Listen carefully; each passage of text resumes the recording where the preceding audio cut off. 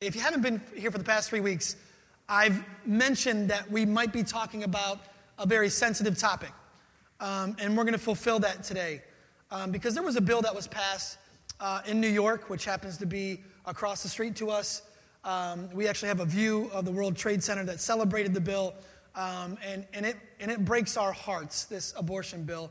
It breaks our hearts as humans, not as political affiliates. It doesn't break our hearts as someone who vote a certain color. It breaks our hearts as two humans who have loved women and children in an environment that's trying to minister to them. We know the pain that they go through. Anne, more than myself, this is my wife if you don't know, Anne, more than myself, she has worked in this field for most of her adult career life. So this kind of breaks our heart on a different level. And so I figured let's get an expert up here to talk about this with me. And let's talk about how Jesus feels about this. It's not okay that the church be silent. It's just not okay. It's not okay when something sensitive comes up, something painful comes up, and we either sit there in silence or we sit in a judgment seat somewhere. It's just not okay. No one's going to see us as a voice if we don't represent our voice when the time comes for our voice to be represented, okay? So we honestly, we know that we're in a more liberal part of the country. We know that we're in a more democratic part of the country. We know what people are voting. Me and my wife, we don't care. Okay, what we care about is how Jesus feels. And we know that our heart breaks on this topic, okay? So we decided let's take 20 minutes today. As you can see, we're a little bit passionate about the thing. So I'm going to just reel it in, Justin. Reel it in, all right? We're going to take 20 minutes to talk about how we feel God's heart feels on the topic. Is that okay with you guys? Okay, yeah. It's okay, a couple people, yeah, that's all right. Everybody else, you got 20 minutes, so you're going to have to deal with it anyway. I'm going to ask you a couple questions. Obviously, you're okay with that? Mm-hmm. Yeah? Yeah, I would not. Let's put, yeah. I would definitely not say that I'm an expert, so let's just start with that. Okay, yeah, all right. And you also had no sleep last night. Okay, so we'll just leave that there too. So just no sleep, just going up on stage. That's how she rolls. Woo! All right. Why is it important for the church to talk about this? Yeah, I think that the church needs to be the safest place to talk about this issue. And I think before we say anything else, I think it's really important for us to just say to anybody who has had an abortion, who has paid for an abortion, who has advised someone to get an abortion, that there is no condemnation for those who are in Christ Jesus. So if it is something that was forced on you, something that you chose because you felt like you had no choice, or you were in a place where you felt stuck, whatever reason it is, I feel like we want you to know, and more importantly, God wants you to know that there is nothing that can separate you from his love, not abortion, nothing. And so I think that before we go on, that I really want the women in the room and the men in the room to know that and to feel that and to really, truly, truly feel that God's heart is not, like you said, this heart of judgment and anger. And we'll talk more about like what his heart is for the actual newborn. But like for the women who have found themselves in this position, it's so important that you know that you are loved by God and you are forgiven and there is redemption and there is healing and there is so much that God has in store for you. Yeah. Are you seeing the church not take that position? Is that why you need to say that from the beginning? Yeah, I feel like, the reason why we need to take a stand is because if we, as Bible-believing Christians who feel like we know the heart of God and we know the Word of God, if we don't talk, then either people are only going to hear the voices, the very loud voices of those that are pro-choice, or the very loud voices, sometimes even louder voices, of those who are, screaming judgment and condemnation over women who have found themselves in this position without really stopping to think about, like, God's heart for them. Yeah. So I think that if we don't talk, then they're not going to hear God's heart. Yeah. And God's heart is not going to be represented. Yeah. I feel like not even just on this topic, but on topics of homosexuality, identity, the church takes this stand, and it's a stance of judgment when I feel like you don't have to lose your stance, but your love can grow at the same time. And the only way your love grows without losing your stance is by being with people, is by befriending people who are in this context. Sitting down with people, hearing their pain and their story, instead of standing at a distance or on Facebook or on some social media outlet and just saying, this is what we think about you. Let me just condemn an entire group of people without ever sitting down with someone, without ever loving somebody. Like, you can have a stance. It's good to have a stance. It's good to have a biblical, godly stance from the heart of God, but also have love that grows with it, that morphs with it, so that this person is unquestionable about your love for them, as well as your stance in the gospel and who Jesus is. And so, thank you for that. So, we want to take a stance as a church, and our stance as a church is not what side of the aisle you stand on. Our stance as a church is, what does Jesus say? How does Jesus love? It's so easy to get caught up. I know I'm not supposed to be preaching, boo. It's so easy to get caught up in, I'm on this side, I'm on that side. I'm reading all these articles. I'm reading only one side of this. And now I'm debating with someone. And now I'm getting further entrenched in my position. And nowhere along the way did I consult the heart of God, who Jesus is, what the gospel says, what Jesus did when he sat with tax collectors, when he sat with prostitutes. Nowhere am I consulting that. I'm just taking a seat of judgment on that. Okay, so that's kind of hard as the church. It's giving off this vibe that we don't love, we just judge. We don't serve, we just judge. We take positions of judgment when really God is the judge. If you want to add anything onto that. Yeah, and I think on the other side of that, of course, like talking about it with care and sensitivity and love, and knowing that, you know, there are things that we have done that is in the same, in God's eyes, is in the same category. This week. Exactly. Maybe even this morning. And so just knowing that we're, all in the same playing field before God's eyes, but also knowing that since 1967, that there have been 9 million abortions that have pregnancies, terminated abortions that have gone on here in the United States. And I think that number is, it makes me really passionately believe that we have to take a stance and not be ashamed that we are pro-life, and that we do believe and want to share what we know is God's definition of life and God's intentions of life. And I love this Gospel Coalition quote. It says that abortion is a reverse image of the gospel. The gospel says, I die for you, but abortion says, you die for me.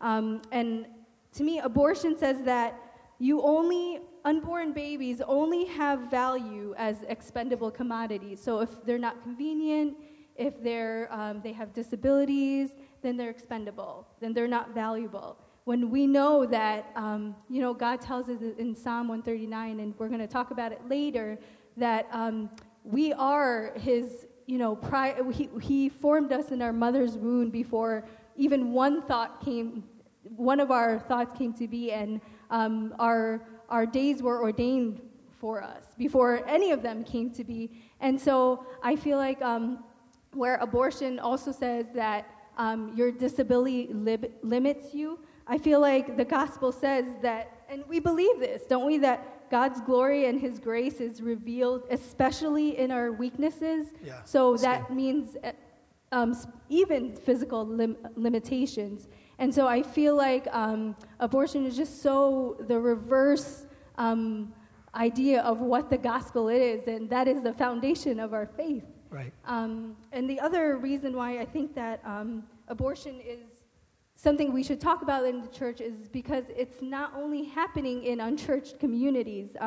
According to CareNet, more than 4 in 10 women who have had an abortion, they were churchgoers when they were pregnant. Only 7%, this is like crazy to me, only 7% of women that have had abortions in the church have discussed it with anyone in the church. That's astounding to me. And here's another one. 65% of people who have had abortions profess to be Christians. And 43% of those who have had abortions said that they were regular churchgoers, either Protestant or Catholic. Abby Johnson, there's a movie that's coming out about her called Unplanned. So she's a Planned Parenthood worker who she claims to be responsible for selling the abortion of 20,000 pregnancies. And she found Christ, gave her life to Christ, realized that these were lives that she was helping to abort. She said that in her testimony that Christian women are the easiest women to sell abortions to because they have the most to lose. And so I read that and I'm like, wow.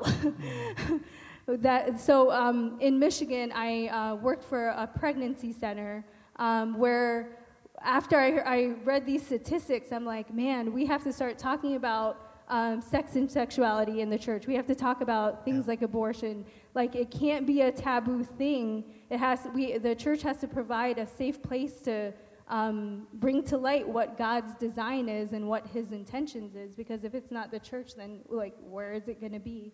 And so, because of all these reasons, I feel like it's really important for us to have this conversation. Can you explain some more of your experience and explain to people what a pregnancy center is, because there seems to be some confusion about that, but explain that, and then explain some of your experiences in sitting down with these women who are broken.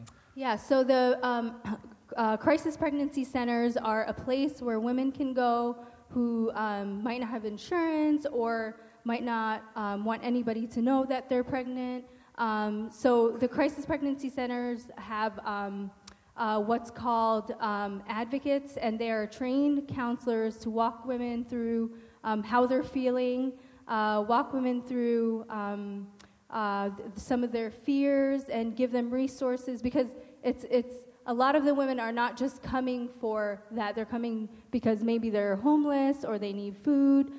So it's a place where they're post-abortive as well, right? They're post-abortive. So it's a very holistic place where you can find holistic resources for holistic healing. And so my job, the other people that are employed at a pregnancy center are nurses or sonographers or doctors. And what I did was we did ultrasounds for women who might not have had insurance or were not sure if they wanted to carry. So we would do ultrasounds for them because if you're going to have an abortion, you have to know how far along you are. There have been clinics where they don't tell you how far along you are, and they just kind of guess.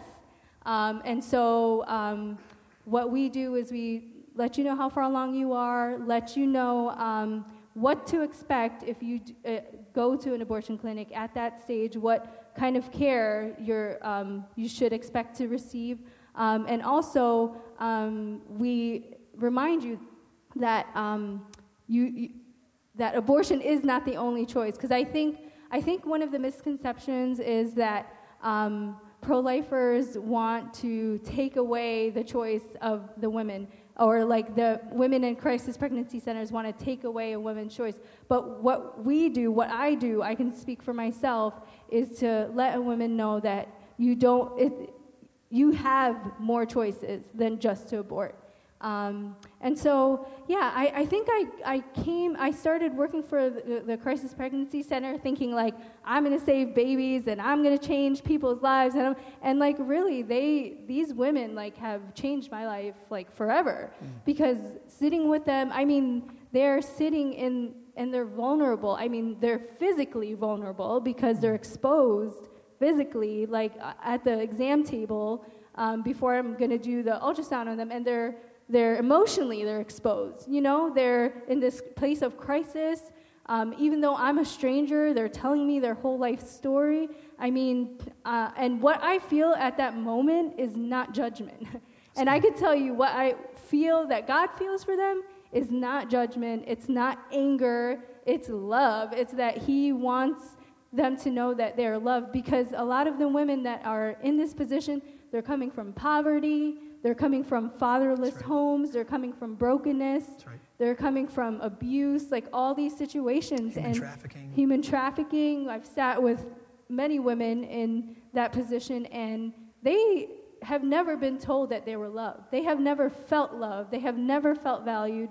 So it's very hard to expect them to value the life that's in them when they themselves have never felt valued.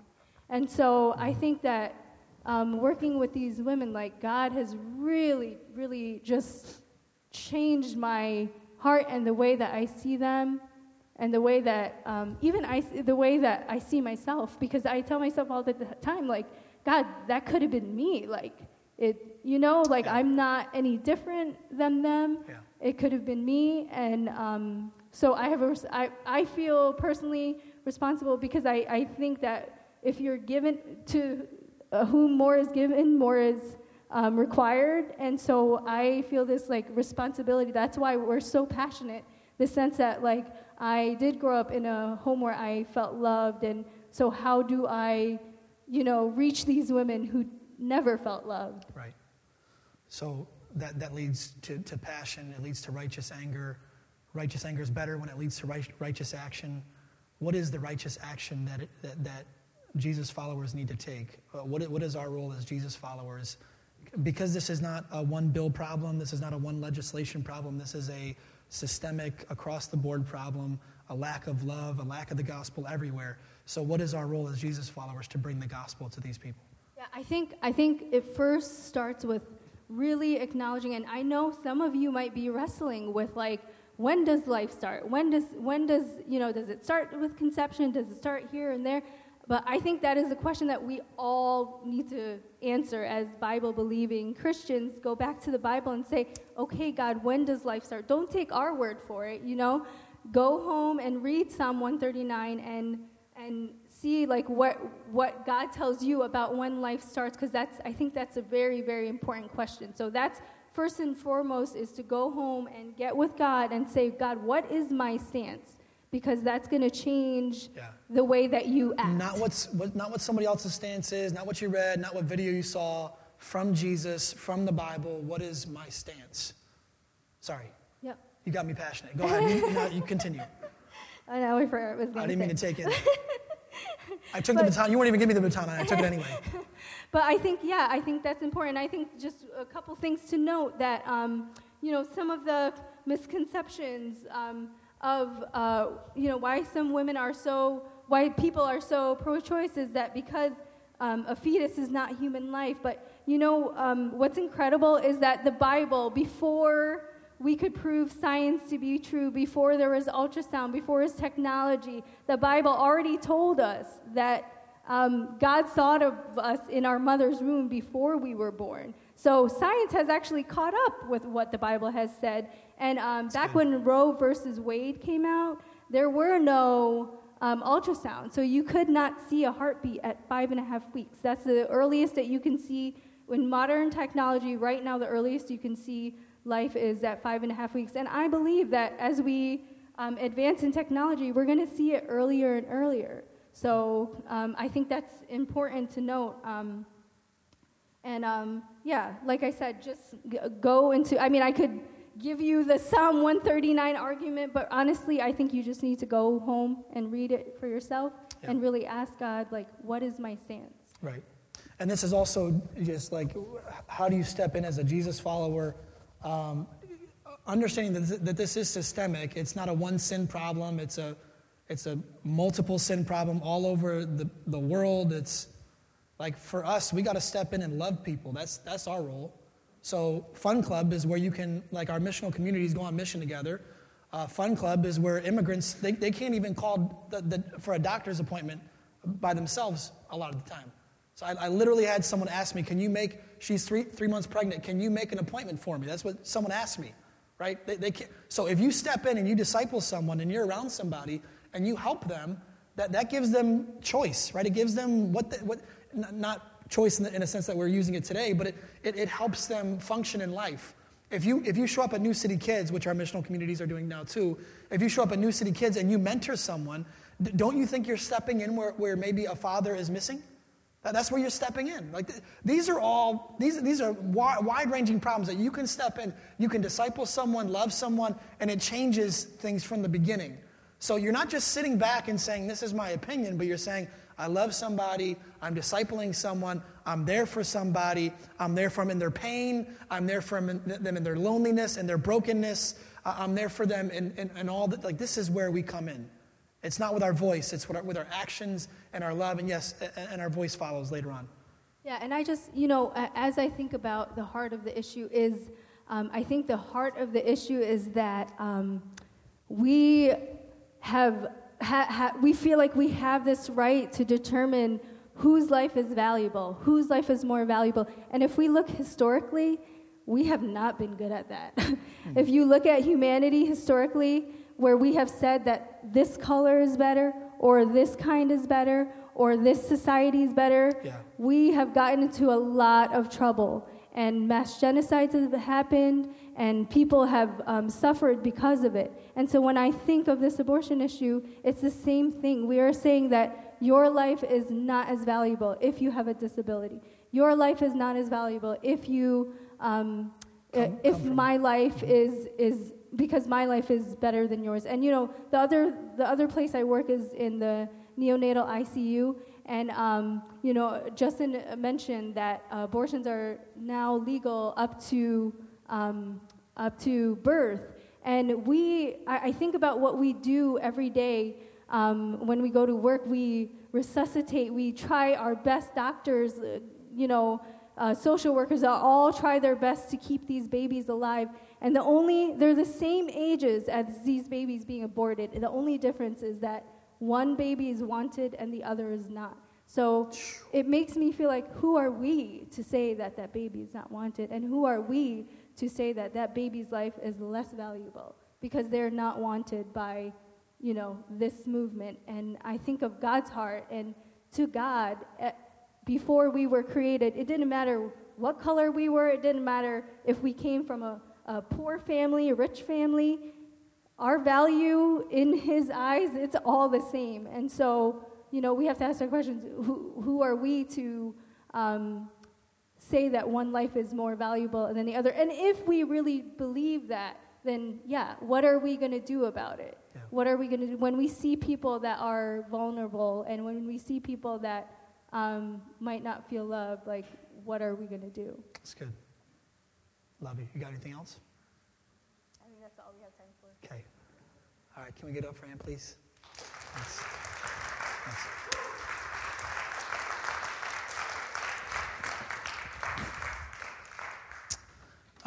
She will be here. There'll be 3 kids running around her after the service. If you want to ask questions, there'll be 3 kids running around both of us. But she would love to talk to you on this topic and answer some questions for you. Some of you have questions and you want somebody who's just been in the field for a while. And give her a break. She's a mother of 3. She works through the night, so be sensitive to that. But also, I think she would love to talk to you and schedule a time to talk to you on this topic. So she's available, and clearly she has a lot of passion, and clearly she knows what she's talking about. I think what makes her so powerful on this is because she has a God gut. You know what a God gut is? Like, it's full of prayer, it's full of experience, and it's full of sitting with the broken. That's what a God gut is. And if you ever want to speak powerfully in any environment, many of you want to speak powerfully in a one-on-one relationship. You want to speak powerfully from a stage. You want to speak powerfully in a small group. That's a good goal to have. That's how you speak with power, the power of God. It comes from a God gut full of experience, full of sitting with the broken, full of prayer. Like, that's where God brings what's called anointing, and his power comes upon your lips.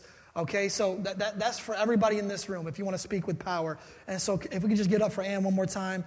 Yeah. Like we said, this is systemic. It's a nationwide problem that comes from a wide range of sin and brokenness. The answer is not one bill. It's not one legislation. It's not sitting online and judging people. It's not just posting a bunch of articles. It's the gospel of Jesus Christ, that Jesus died for and loves everyone on this planet. He does not want these women in these broken environments. He does not want these men bouncing and leaving the woman to deal with it on her own. He wants a full range of discipleship across the board of Christians loving other people of every creed, every color, every kind, and that love being so powerful and so sacrificial and so vulnerable that people feel power to come out of it in Jesus Christ. That's the answer. And again, a major win is what we call discipleship.